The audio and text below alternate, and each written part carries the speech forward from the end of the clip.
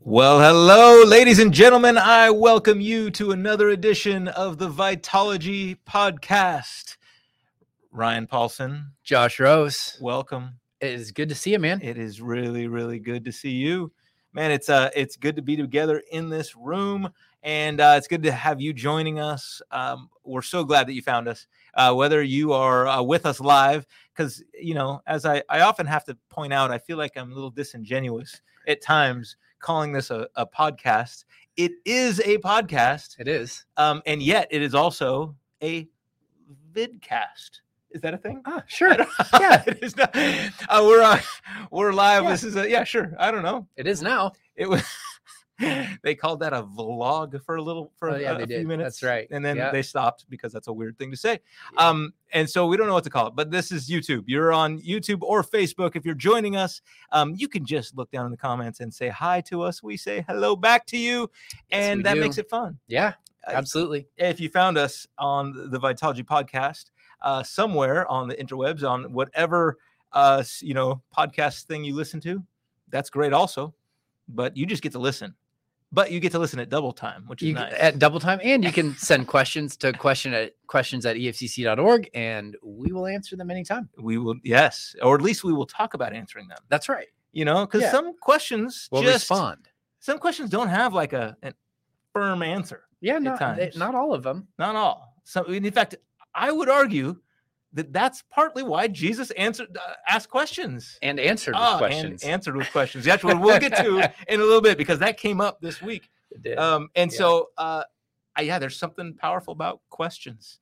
I love a good question. Yeah, you do, don't you? Yeah. And it is one of these things.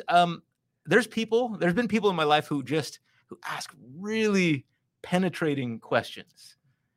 Yes, and I've had people like that too. Yeah. And I admire them. And sometimes it's random though, or they'll be like out of left field. So, what do you think about penal substitution or something? That's like what, why, and how did you ask that question? Totally. And actually, that's not a good question. It would be much better than that. Yeah, I don't feel like I'm quite as good at that. My spiritual director is great at asking questions and sort of. I think the questions help excavate what's going on in your soul, yes. And he does a great job of that, which is why I love talking to him. There you go. You go. Yeah. Now, the funny thing is, like, is it you answering the question, or is it you answering around the question? It's me asking myself the same question. That's the value, right? Got it. Wow, that is a good question. Yeah. Sometimes it's the answer that helps. Sometimes it's the process of thinking the question through. Yeah. So, yeah, that's good. Well, it's nice being the podcast space is kind of one for some verbal processors. It is. That can kind of process on the fly a bit. Yeah. And kind of reach back and do those things. And this is where I love doing this with you, Ryan. And I know that our folks at home love digging in a little bit deeper into the messages. And so we do too. It absolutely is fun. So we're going to do that today. We had Mother's Day on Sunday. Mother's Day. So that means that we're done honoring moms for another 363 days. We're good. Yes, right? Is that all right? Okay. I know. Just kidding. Mark says hi. Speaking of honoring a moms, Mark, would you honor your mom for us? Yes. And give her a hug. Yes. That'd be great. It's funny. My kids said, so we have Mother's Day. We have Father's Day. When's Kids Day? Yes. And my wife was like, that's every other day. Yes. Like, every other day is Kid Day. Yeah. Yep. So there it is. Yes. My kids have done the same thing. In fact, I remember them crying in the car on the way to school. It has something to do with going to school, which is never a fun process. But it's true. Why isn't there a Kid Day? Yes. It just is. It's amazing how selfish these little brats are. Oh, sorry. They might have mostly gotten over that. My youngest can still do that at times. But that's great. Well, Mother's Day is kind of one of the bigger Sundays. Yeah, I mean, it can be. Time. Yeah, I think depending on the demographic of your church, it can be. Yep. Yeah. So, I thought we had a great Sunday. Great Sunday. A lot of fun being together, and our creative team put together a great video. Yes.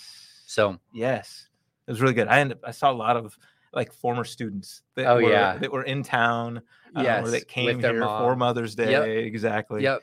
And so nothing like a good mom guilt trip to get a kid to go to church. I did see great. Families that normally split up and go to different services yes. at different times, even throughout the day. I saw sitting together as unified wholes, and you could just tell mom was like, this is what I want. I want us to all go to church today and probably go grab brunch afterwards, and to that I say, I know. Yes, and amen. I heard at least the junior high numbers were down, which is good. Yeah, because that means that, not for junior high sake, but whatever, that they came with mom, which is totally great, which is good. Totally. Or it could have been that they were out all night Friday and they were too tired to come to church. Could be it also. Which was, I realized later, is a little bit of a punishment to moms to do the all-nighter, overnighter. So our church an overnighter, which I drove the bus for. Yes, and stayed up most of the night myself, but that was on Mother's Day weekend. Yeah, and so it was Happy Mother's Day. I did not notice this, actually. To be very clear, this was not my observation. This was my wife's observation. She said, "Oh, great. That means I'm going to get two tired people all weekend." There you go. And that's what she got. And you didn't disappoint. Yeah. No, I pretended well. I pretended to be not tired all weekend long. Right on. Good for you. Good for you. Greg Hill says that bumper video was fantastic. That was a poem. Yeah. Right? Or a spoken word-ish. Some sort of statement. Yep. It was really beautiful. Yeah, really well done. So so let's dive into the message and see where this takes us. I think I have notes as well, and so you have notes. I do too. So why don't you and I'll just start with Mother's Day is hard to preach on. Yes, I bet. This has got to be. And for a myriad of different reasons. And usually that's what makes something hard to preach on, is it's not one thing. It's usually a conglomeration of a number of different things converging that make you go, ooh, what do I say on this? Yeah. And because I think part of my desire is to preach to the whole congregation. Yeah. Right. And so I've told you before and on this show talked about, I've never done a whole series on marriage because it often ostracizes a segment of our church body that already feels a little bit ostracized. And so one of the things we're doing is teaching on marriage in the context of teaching through 1 Corinthians, because it's addressed in the letter of 1 Corinthians. But I want to do my best to preach to the whole. And Mother's Day is another day where I sense that tension of going, okay, do I give a Mother's Day message, meaning I speak directly to moms about moms on motherhood, right? Which I think is dangerous for a man to do anyway. But it also creates some tension within the body in regards to people that want to be moms and aren't, or people even like me who are grieving the loss of their mom. Yes. That makes it a challenging situation and just a whole soup of emotions, My word, I bet. But that's multiplied out by a few thousand people in our church body. And so, I went into this with a blank slate because next week in 1 Corinthians, we're talking about divorce. So I knew I probably shouldn't give that message on Mother's Day. Yes. And that was wise. so I knew, all right, we've got a slot here that is essentially a standalone message. What do we want to say to moms? And what do we want to say to the whole church body about being disciples that would specifically apply to moms? And so I just decided to, I chose the story of Hagar in the Old Testament, Genesis chapter 16. Chose a mom. But a mom that's in a unique position. Very unique. So it goes like against some of the norms of like the nuclear family and all sorts of things like that, right? Now it's funny you say that, because in the Old Testament, I feel like that's every family goes against. Correct. Correct. But in very unique ways, this one does. Yeah. I mean, more or less someone living as a single mom. Single mom. Yeah. Yeah. Or at least she will become one very soon. Yes. Yeah. She's either a single mom or a second wife. Yeah. So or either way, sort of a tossed aside. Totally. Either way. Yeah. It is a challenging situation to say the least. Yeah, and absolutely. So there's, I chose this passage because of the way God interacts with her, the way God meets her. And I just love the heart of God that we see come through in this text. Yeah. So that's great. Well, Amy is saying, by the way, happy birthday. I should have began with that. Thank you. This yesterday. Yeah, yesterday was this guy's It's old news birthday. at this point in time. So am I. Old. Well said. Yes. Happy birthday, Amy. Thank you for pointing that out. Thank you, Amy. I appreciate that. And she's wondering if we got her email. Maybe was that email at questions? No, she sent it directly. Okay, directly. So good. Okay. I did. Thank you. Okay, good. Amy, thank you. I thought we had a question that I missed. But good. That's awesome. So, all right. So let me just, I'll summarize the story and then we can sort of jump in. Love it. Before we do though, the whole day of Mother's Day was honoring the mothering task of raising kids in the sense. We even dedicated babies. I thought that was such a sweet thing. Yeah, it was dedicated sweet. Families, parents, children. It was such a neat thing. Yeah, it was really cool. Cool. Yes. So I just thought that was a nice touch. So cool. But okay, sorry. Dive in. Let's go. All right, I'll give you the 1-minute version. So Abraham gets a promise from God that he's going to be the father of many nations. Yep. He leaves his homeland of Ur on the conviction that God will be good on his promise. He and his wife Sarai are barren. They wait 10 years, don't have any kids, not without effort, but they are not getting pregnant. Yep. They're getting old and not getting pregnant. And so Sarai decides that she's going to take matters into her own hands, has Abraham sleep with her servant, and which was common back in the day. If a wealthy woman couldn't get pregnant, she would have obviously her maidservant sleep with her husband and then essentially raise the child as her own. Yeah. And I noticed in the text that Abraham doesn't object to that at all. Abraham does not object to that. He's not like, whoa, no. And then he finds himself in the middle of two women who are at odds with each other. He should have objected to that. And yes. It wouldn't have been a bad idea. It wouldn't have been. For him to say, and there are some parallels between Adam and Eve and Abram and Sarai, and the way that he doesn't say, no, this is what we should do, and sort of that passive approach. And so there are some parallels there. But we see that Hagar does get pregnant, and Sarai is very upset with her. There's some conflict there, and essentially Hagar leaves, and she's in the wilderness when she encounters God. So, which is often the place people encounter God in Scripture. Yes.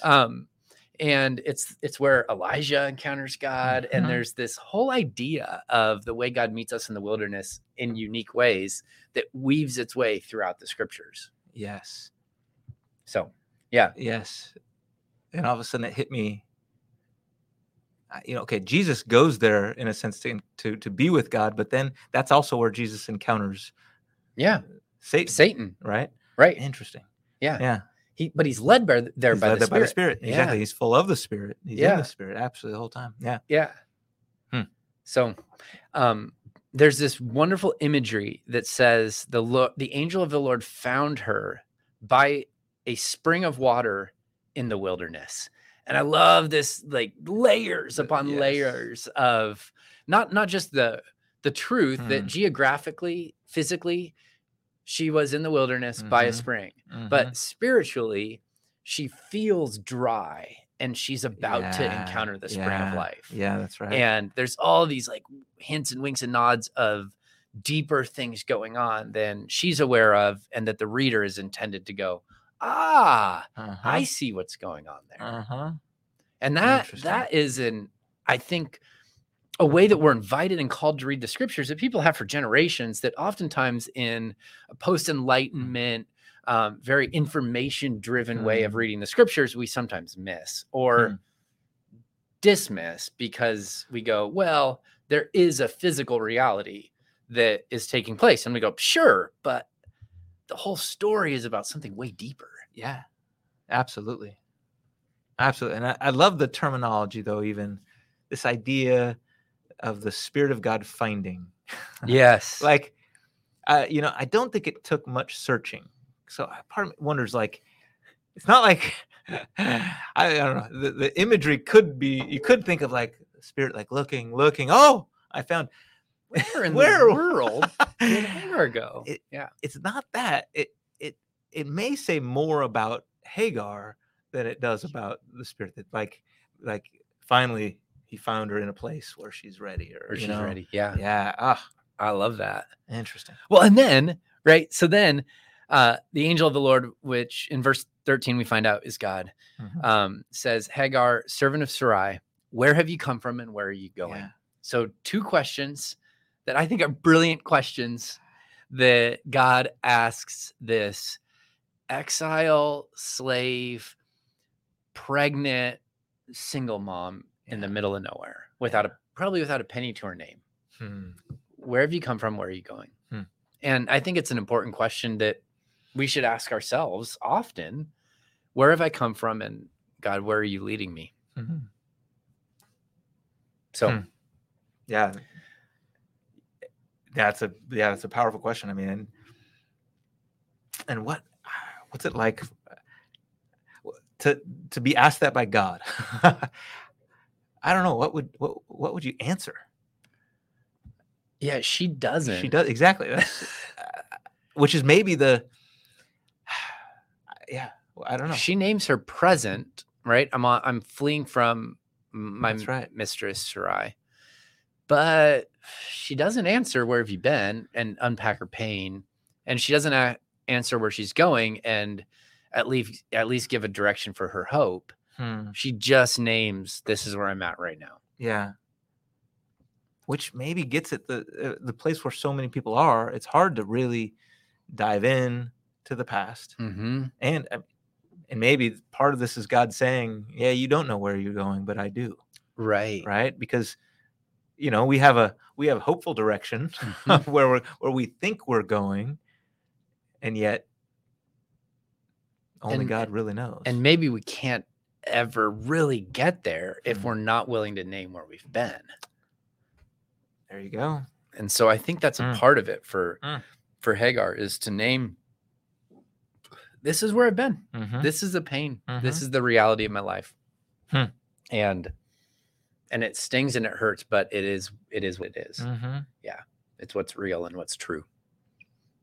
But I just love, I don't know about you, but I just love that God asks questions. I know. Right? I know. And you started by talking about that idea that questions are, sometimes that's the best thing we can do is ask questions. And it's one of the things God does. Yeah. And it's not the kind of questions just to get an answer.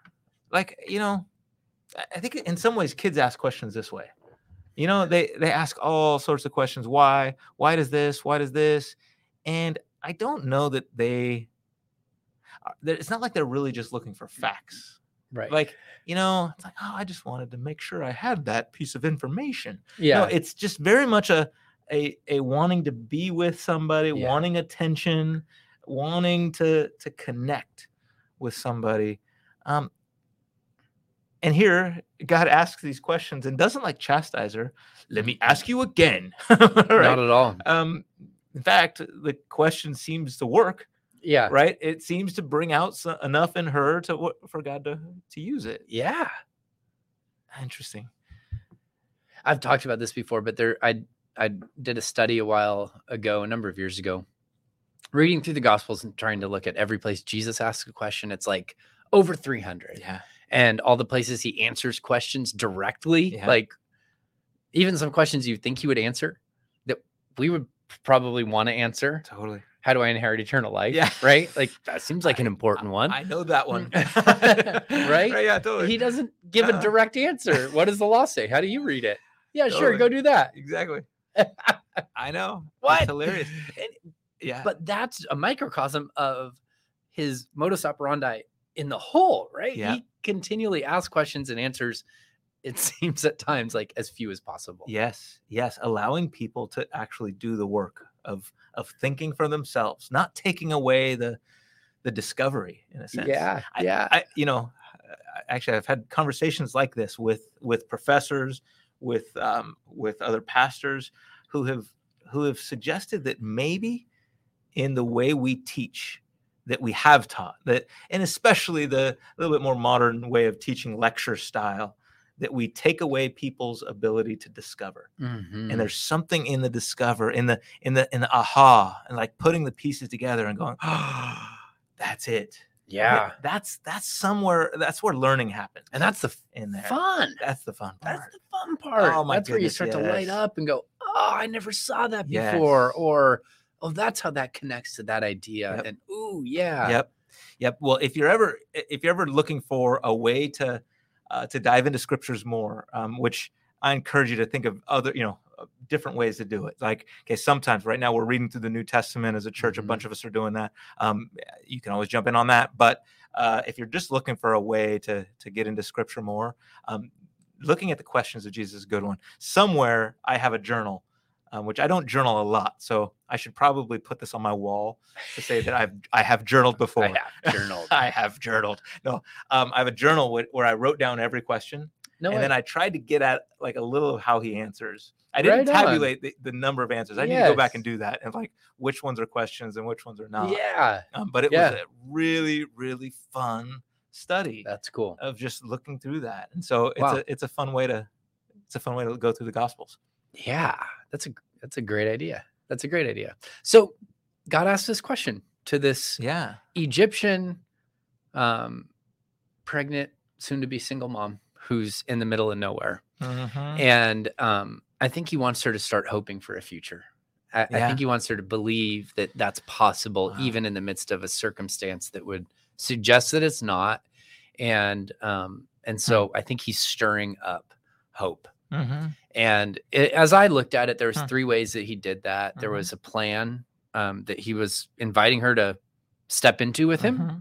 There was a promise that he was inviting her to believe. And the promise is funny, right? I mean, you read through it. It's in verses 10 through 12. And on the surface, you go, gosh, that's not all that much of a promise there, God. Your son shall be a wild donkey of a man, his hand against everyone and everyone's hand against him. And he shall dwell over and against all of his kinsmen. It's like, okay, well, he's going to come out on top, but he's going to have a lot of conflict in his life. Yeah. And he'll be a wild donkey of a man. I know. If you're interested, you should go look up the way that the King James translates that. Really? I can only imagine. Anyway. But yeah, you go, okay, this is a promise, and it's one that Hagar can hold on to.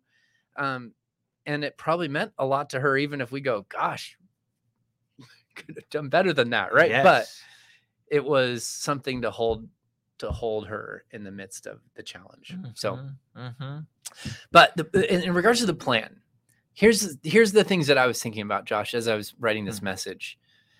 One, so there's 2 things that stood out. If God has a plan, I don't need to control. And if God has a plan, I don't need to be perfect. Yeah. And I think the way that he interacts with Hagar around both of those ideas really draws out the truth of them if God has a plan. Mm-hmm. What do you think? Yeah, I think that part of what she's struggling with at the time there is, it must be that why God, right? So I think that's the right thing, is to get to her to say, no, there is a future, for God to say that, in order to recognize that there is a plan. And the way that works in us, I think is giving gives people hope, especially in the worst times. Yeah. And I'm assuming that gave her hope. Now, I was processing at the same time, I don't know how this gives her hope, right? Like these words in particular, knowing that he's going to make something of himself, that's great. And yet at the same time, here's, if you go beyond this, God's words were very, came to be very true in a lot of ways. And whether or not it's biologically or more theologically, but the entire, the people of Islam, kind of, they look to Hagar and Ishmael as their theological forebears, right? Correct. This is a formative story. Yes. for them, for sure. Now, the tables get turned in the Quran. Okay, so it's actually, they claim that Ishmael was the chosen son, and it's Sarai and Isaac that are cast out, and so they change it in there. And yet the idea is, though, that here at this point, one is outcast. Yes. And God still does a lot with them. I don't know what this does, but I love that. I love how you said it, right? What is it now? There's a, if he has a plan, I don't have to control, and I don't need to be perfect, right? Like, so my imperfections are not going to thwart God's plan. And even if those imperfections are not of your fault, right? Correct. Because here we are, where, as you've said, this is a girl who, of no fault of her own, is put in this situation. It's not like she consented to this. No. She was a slave. Right. Okay. Yeah. And she's, I don't know how old she is here. Who knows? But, most people think that Abram and Sarai probably purchased Hagar as a slave when they were in Egypt, and it was like, Genesis chapter 12 verses 10 through 20 is when they're sort of in that space. So I wonder if did they place her as Egyptian? They do. Okay. She's Egyptian. She's Egyptian. Yep. Interesting. Yep. There you go. Wow. So I think that's a powerful way to put it, but you don't have to control. So here she is in a place of no control. And maybe that's actually the fact that she can't control is the reason that the Spirit found her. Right. That she's letting go of control. Yes. And that's where you can accept God's plan. I think so. Huh. Absolutely. I think so. So my hope was that, like I said, both moms and just disciples in general would be encouraged by that, to go, okay, God's coming to this woman who's at the bottom of society and herself. She's just going, gosh, I've got nothing. And yet he's saying he has a plan even for her. And he's making a promise to be good to her in the midst of all those challenges. So I loved it. Yep. And what little boy doesn't want to be a wild donkey of a man? A wild donkey of a man. That's why I got that verse tattooed on my back. No, I'm just kidding. Just kidding. Yeah, I think we have a couple boys who might be wild. Yeah, they're wild like donkey that. of boys right Yeah, now. they are. Yeah, Yes, indeed. That's true. Yep. Oh man. So then there's this last section, Josh, and I just want to read this. Yeah. And then we can talk about it. But it says, so she called the name of the Lord who spoke to her, "You are a God of seeing." For she said, "Truly here I have seen him who looks after me." And I was struck by the fact, and I wrote it in here, that Hagar, the Egyptian slave, is the only person in the Bible. And so I could be wrong on this, but I think that that's true. The only person in the Bible who gives God a name. Other times he's telling people what his name is. I am Elohim, I'm El Shaddai, I am Yahweh, covenantal God. And yet this time she looks back at him and goes, "You know who you are? El Roy, the God who sees." Yeah. And we never get an explicit, like, God approved, I approve that name. Yeah. Right. But we have it in scripture, and he doesn't seem to argue with it. And it's certainly true. Yes. And so, yes, for me, it caused all of these questions, like, what would I name God? Ooh. And because, and I said this in the message, but I'll just read what I wrote. I said, whatever you choose would actually say much more about your need than it would about the character of God, because it is through our need that we experience God in the deepest of ways. Yep. And so my conviction is, Hagar says, "You're the God who sees," because not only does she believe that, but what she needs is to be seen. Yes. Yes, absolutely. She feels invisible. Oh my goodness. What a and that's where, I mean, that was, you know, the key to this whole message. And I feel like that's a statement that we hear a lot these days. Mm-hmm. That there are people who just don't feel seen or haven't felt seen and need to. And I think what a great example of our God, who is choosing somebody who doesn't fit the mold. Yeah. Right. This is not the hero. Right. No. This is, in fact, it wouldn't. This is where the slave mother of the, you know, early child that gets cast away would not even be brought up outside of a biblical text. Correct. Right. I mean, this you know, this happened sadly all the time, and we don't know their names. Yeah. Because they were not seen. Yeah.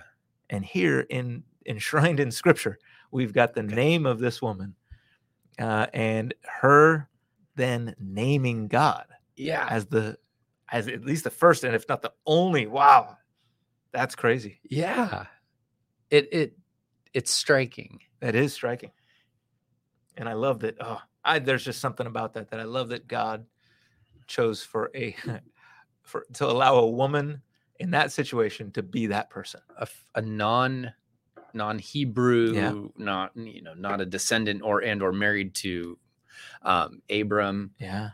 Woman, slave, socioeconomically, she's at the bottom. And this is before his whole household commits to following God. So this is not even like a God-fearer Egyptian following Yahweh necessarily. No. It's like she meets him here. Wow. Yeah, that's the way I read it, for sure. Yeah. Because Abram is still very much on a journey. Yes. Yeah. Yeah, because you're right. It's literally not and figuratively. Yeah. Abraham that they are following. Yeah. Yes, exactly. Oh wow. Carolyn had a great comment. Okay. Put that up here. She said, and try to do something to make themselves seen these days. So I think it was in that's regards what to your comment. People were saying, people don't feel seen. And so there's all sorts of strategies that people have to feel seen. Mm-hmm. Yeah, I would agree with that. I see that often. So, and my conviction is that the fact that God sees should be a great comfort to us, and meaning a strengthening, to be together and fortify. Like it should strengthen us and comfort our souls that God sees us. And I think that's especially, maybe especially true for moms, but it definitely applies. Well, absolutely. Absolutely does. Well, I mean, let's just face it. Throughout the history of our world, women have been the least seen in our world, right? Now, they've always been seen by God, and that's the unique thing, because I think when we think about the way that we talk about being seen here, it's being seen by certain people in power, right? And unfortunately, all human seeing is limited, right? We can only really have the attention span and the ability to notice, to be invested in a limited amount of people. Right. Some can do more than others, but it's all a limit, right? But that's where God is different. Yes. And that's where God sees them all, and yet at the same time, it's not like it doesn't undermine the amount of care. Correct. Right? The sometimes we live in a world where quantity and quality are two they're inverse relationships, right? So you can only really have either quantity or quality with humans. But right. That's very different with God. Yes. And so that quality of relationship that he wants and has with this nobody woman, right, is the same that he wants with all of us. I love that. That's really, really. Yeah. I love that. And yeah, I think one of the reasons I chose to teach this story is because it's just really resonated with me over the last few months, I guess. And just that name, El Roy, God, you're the God who sees. Yeah. And I think there's multiple dynamics to that. God, like you see when I'm not following you, right? Mm-hmm. God, you see Mm-hmm. when Yeah. I am loving in the way that you would want me to love. God, you see the hurt, you see the pain, you see the joy, you see it all. Yeah. You see it all. Yeah. And that's been a huge comfort to me lately and a challenge. And I said a few weeks ago that might be my favorite name for God right now is Elroy. And so I just loved getting the chance to teach through that whole story. I love it. And I love the ending of this. That I remember thinking, oh, that really could be a whole sermon, at least a sermon kind of this sermon idea starter. Of the psalm, like where it says, I will instruct you okay. in the way you should go. I will guide you with my eye. That part? Well, that too. I forgot about that. Actually, the just the imagery. It's not a sermon, I guess I shouldn't say, but it's a great sermon illustration. The imagery of parents saying, or no, kids saying to a parent, "Hey, totally. Did you see that? Did you see that?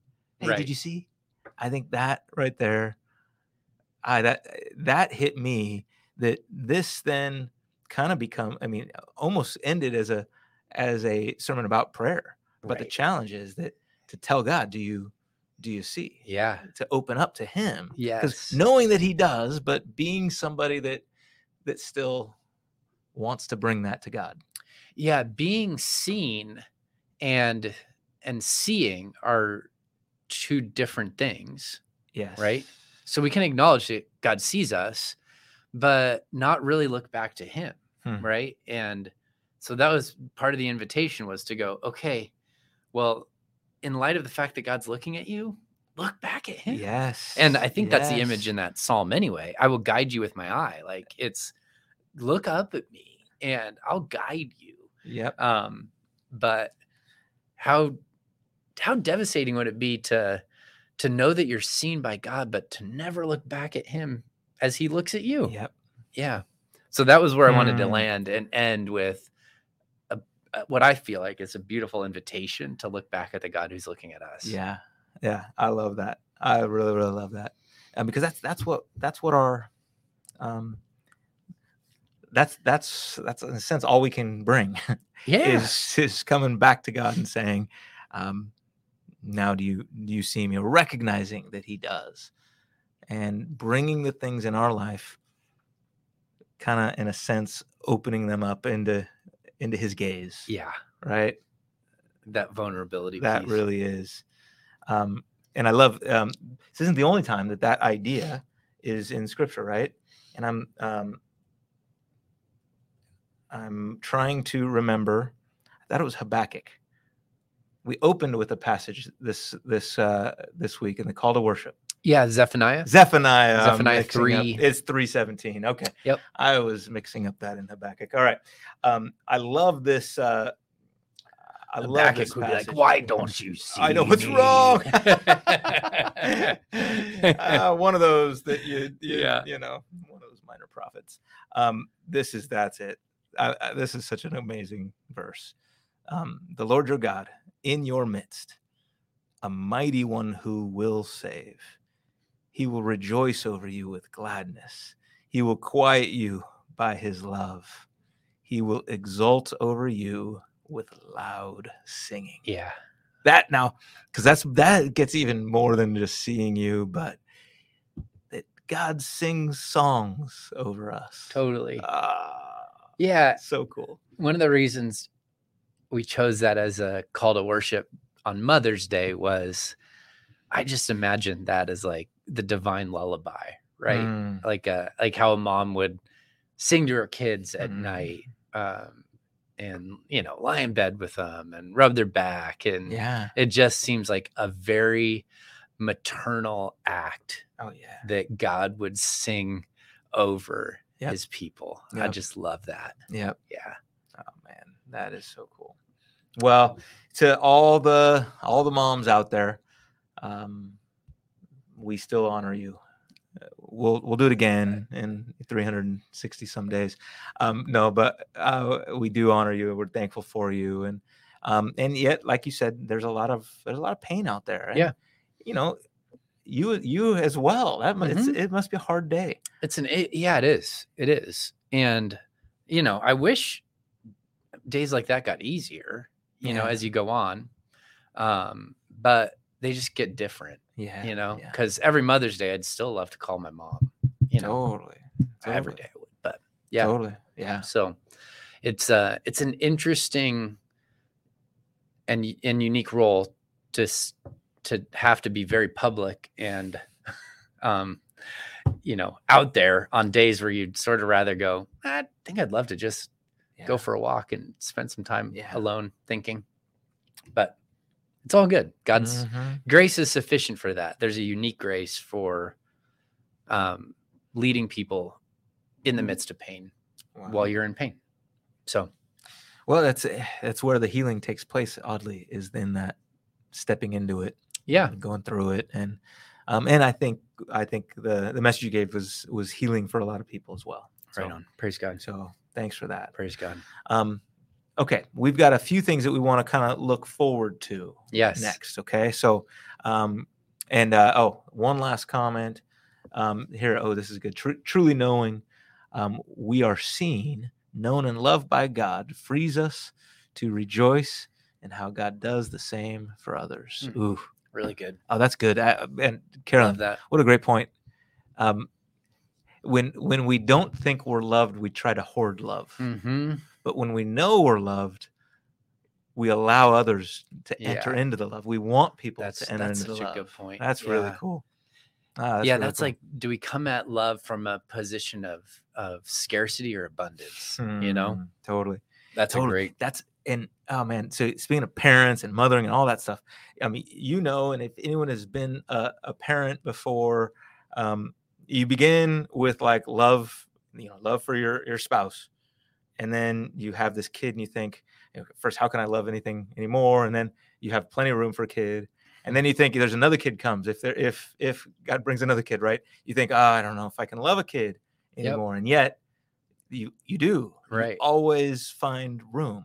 Yeah. It's not like you get to the limit and you say, no, I can't love. And you don't go, well, now you've got half of my love. That's just not the way it works. Right. Right. There's always room. It's true. For more love. And now imagine that on God's scale, right? Yeah. It's beyond us. So, but man, that's really cool. All right. Well, okay. Now we're going to transition a little bit to some things coming up. Yep. We got a few. But before we know where we're going, we have to go back to where we were. You brought that back around. I did. And I just, well, thank you for this. Look, we're going to transition into next week. I'm going to preview some of that and everything. And I think that's going to lead us into our book. Yes. But before we do, I have to just give a little highlight for those at home. This was something I got to see today that I was really encouraged by. Right on. And I was encouraged by some of our high school students and our just the state of students these days. I think that in our world, it's easy to get depressed with where things are going. And I just want everybody at home to know that there's hope that even for this church is going to continue on. It's in good hands with our younger generations that are coming up. There's some great things happening. I've gotten to jump in and see a bunch of that over the last few months in high school ministry as we've been without a high school pastor, which we have a high school pastor coming now, which is really, really cool. So one thing I got to do today was go to Escondido High School and speak at their FCA. Nice. And that's great. And it's funny because I gave so Joy Abdemalek, she is the leader of it, the student leader of FCA, right? Which of course she is. Of course. So Joy is amazing. And she leads this group. And I've been to a lot of these over the years, right? Tons. And you never know what to expect. Yeah. Sometimes you show up and there's 4 kids. Mm-hmm. This one, I show up and there's like 60 kids there. Wow. That's cool. They have the culinary arts teacher makes them food every week. I mean, unreal. I know, this is such a cool thing. And there's all these kids coming out and they're paying attention. They're listening to the gospel as teaching. It was so much fun. That is so cool. Now, I did ask my son a few days ago, because my son goes to another school, goes to San Pasqual High School. And he's a part of FCA there. And I said, so what should I talk about? Mm-hmm. And so he first says Pearl Jam. And I'm wearing a Pearl Jam shirt, and that's actually why. And I'm like, dude, I don't know if I'm going to talk about Pearl Jam. And then he says, oh, you should talk about that REM song, Losing My Religion. He says it. And I'm like, really? That's a 30-year-old song, Caleb. You do realize that, right? He's like, yes, you should talk about that. And so I thought about it. I said, all right, I'll do it. And so sure enough, I played the song and talked about that's me in the spotlight, losing my religion. Right? Yep. That's the one. It's a great song. But it's been one that I think Christians have had a hard time with, because they're like, I don't want to lose my religion. And so I asked the kids, do you want to lose your religion? And they all said no. And I said, but this is what I said. Actually, I think Jesus came so that you would lose religion. Right on. It's because he came to abolish religion, right? You see where I went there? I like that. That he turned religion upside down. It was just so. Now that you don't need my talk, but what you do need is to know that there are a ton of kids out there that are pursuing Jesus, and it's really cool. Really encouraging. Right on, man. It's really cool. Right on. Yeah. Good work. Very cool. And speaking of not kids necessarily, but I'm hoping a bunch of our young adults come out this weekend. Yes. Or this Wednesday. A week from today. But not just young adults, not just our singles, but a lot of the church come out. Yeah. Because our topic is going to be singleness. Yeah. It's a great topic. It really is. In fact, it's going to be on Wednesday, and then you'll follow that up on the following Sunday. Yep. With in 1 Corinthians. Yeah. There's a lot about singleness. There is. Yep. And so you get to go and learn a little bit and then preach about it. Yep. I'll take notes. Very good notes. Very good notes. Yes. No, we're joking, by the way. His sermon is basically done by the time Wednesday night rolls around. It will be. But still, there's always time to add things. You never know. Or be like, oops. I don't say that. So we got a guy named Dr. Matt Jensen. He's a professor at Biola University. He's done some speaking on singleness. It was actually difficult. I had to look all over for somebody that has done any speaking at all on this topic. Okay, cool. There are some well-known names, but we'd have to fly them out here, which I'd love to do at some point. But I found this guy, Matt, and he's local in Orange County. That's great. And was open to come. Cool. However, he did have to tell me this. And so just so you know, and I'm sure he'll share this, but he did a lot of writing and speaking on singleness. But then over COVID, he went and got hitched. So now he's married. That's all credibility. As he said, so he actually was very sweet about it. He's like, I just want you to know, I'm glad to do it. But in case you want someone with more credibility, that is so funny. You need to know this about me. But so he lasted some 44 years or something like that. He says, wow, as a single man. Right. I thought you earned enough credibility. As long as he wrote the material when he was single. Yes, that's right. We'll let it slide.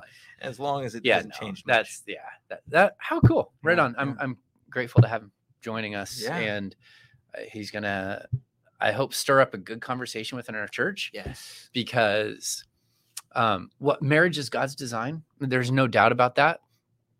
And his design is clear within Scripture. There's no doubt about that either. Mm-hmm, mm-hmm. And yet our ability to live in alignment with God's design seems to there seems to be a lot of challenges with that in Scripture.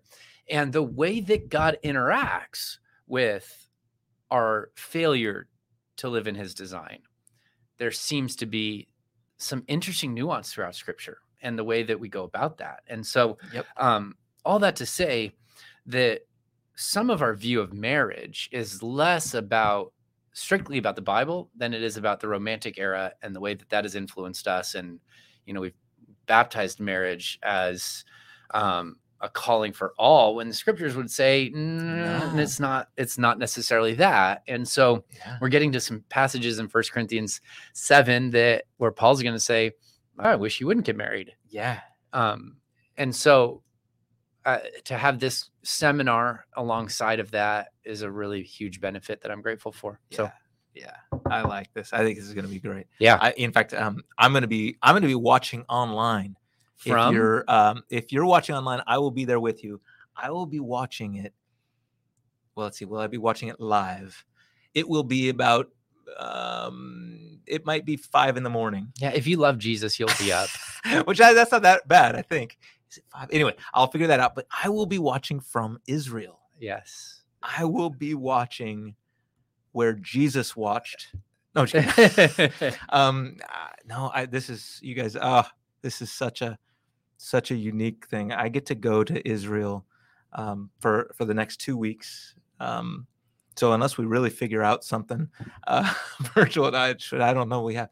I won't be here for 2 the weeks next couple of weeks. But because next week we will be live though. We'll be live. You can go to live.efcc.org and watch on YouTube.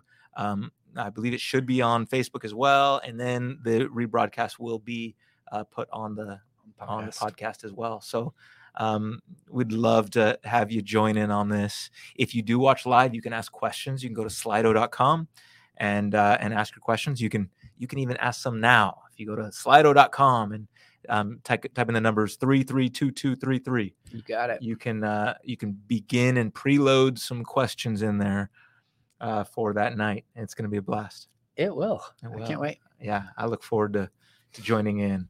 If the timing works out, it would be fun to ask some questions. Yes, and see if I can. Ryan Lundy will be kind of doing some of the hosting things that I typically do. Right on. So he will. And so it was a professor of his. Oh, so cool. This is the connection. So I found this guy, and then I kind of reached out to Ryan, knowing that he went there. His dad teaches there, all these things. And I said, "Hey, do you know this guy?" And he's like, "Yes, he was my professor." So nice. It's gonna be fun. Very cool. It's gonna be fun. So, this coming week, before the seminar, we're talking about divorce, remarriage, all the things. And you're gonna give us all the answers. Exactly what to do in every situation. Yes.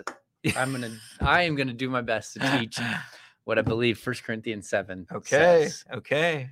And so Josh is sort of joking that we want to make it black and white. Yeah. There's some safety in that. There's uniformity in that can be beneficial at times, but I'm not sure that that's what the scriptures intend to give us in this situation. So we're going to talk about all of that, and would welcome your questions afterwards, or even beforehand if you're interested. But it is a tough topic. I'm just, as I get into it, I'm going, man, it is tough. And, to the point where I'm going, all right, I need to finish my message tonight so I can get it to our elders so that they can read it and go, oh, wow, are you guys good with this? This is what I believe this teaches. How do you feel about it? So, all right.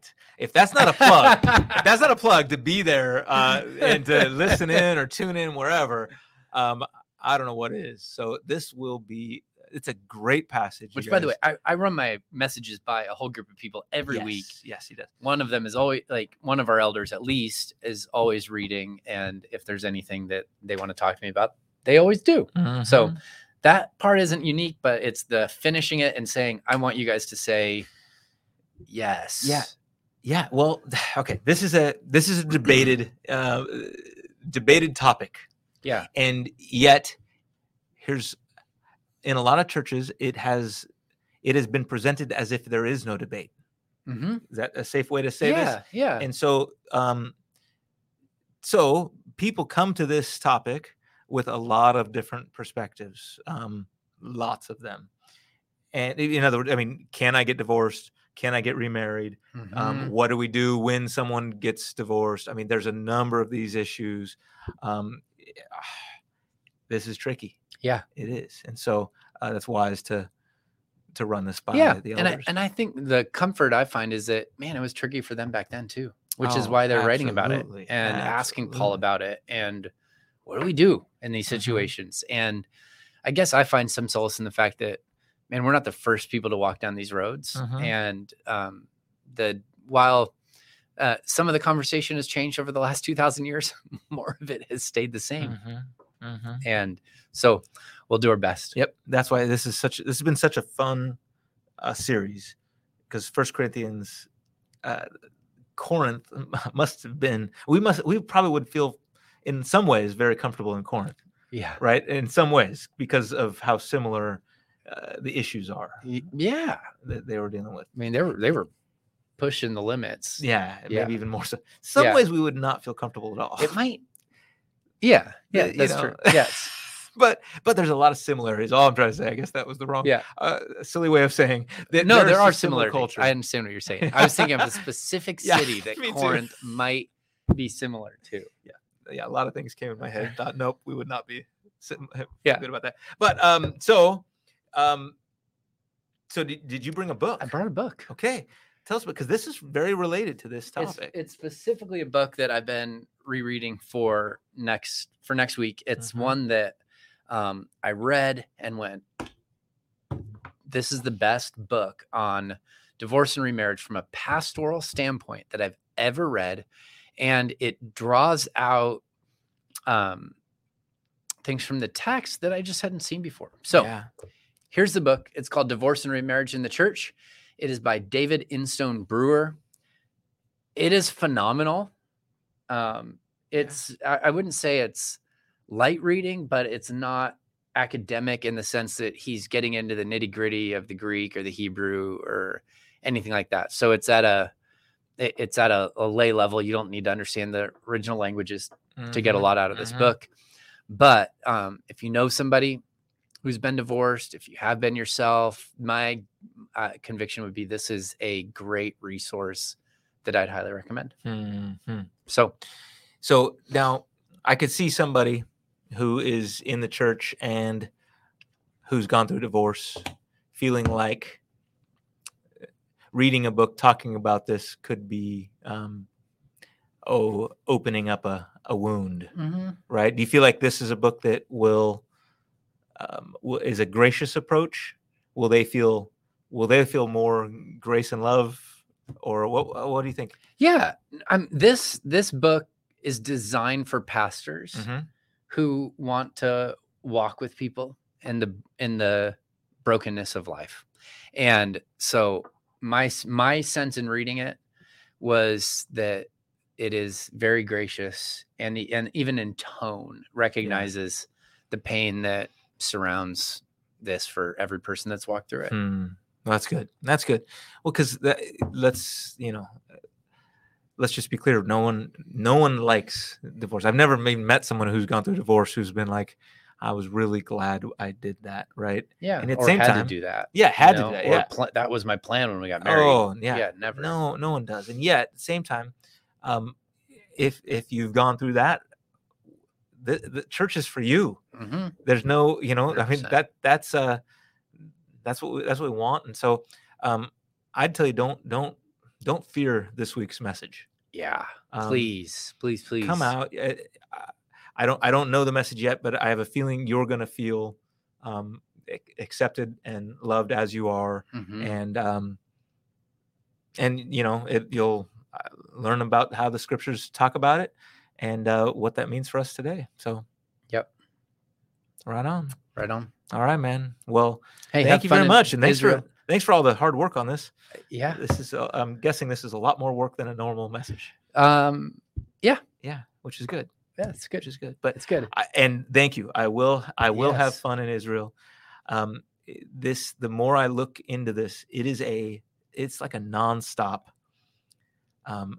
We're just go. I really hope that I can come back and I'm on a part of a kind of I've begun a track to learn how to lead these. Right on. And so that's part of what I get to do. And I hope that we can come back and do these again. Yes. And I hope that one day we'll be able to lead some teams that can go and go on a pilgrimage together, to actually really learn together, grow together. And so I don't know what to expect yet. Never been, and can't wait to be there. So right on. It's going to be good. Right on. Well, shalom. Thank you. Thank you. All right, everybody. Well, this has been a fun conversation. Thank you to everybody for joining in. And thank you, Ryan, for taking Josh. the time to open up here. And well, our prayer is, as always, is that you would live into the abundant life that God has to you, that you would learn to live in the vital signs of his abundant life that he has for you, because that's what we're doing here, studying life abundant. And many blessings to you, and bless you all. Take care. See ya.